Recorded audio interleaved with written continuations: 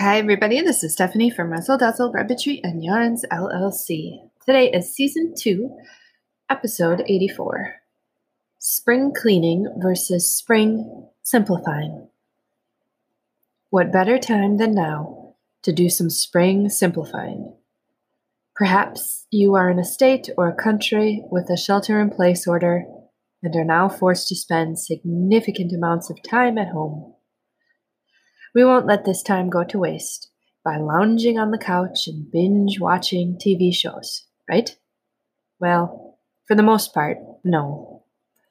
Now is a custom crafted, perfect opportunity to do some spring simplifying of your Angora Rabbit Fiber Arts business. But how to start?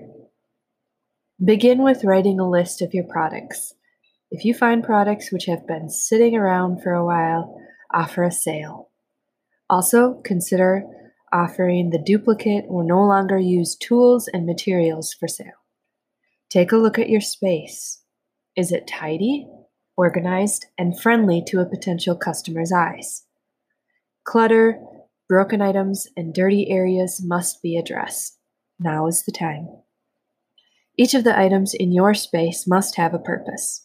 If you find you have been saving items for years, yet unsure of when the last time you used them, consider getting rid of them.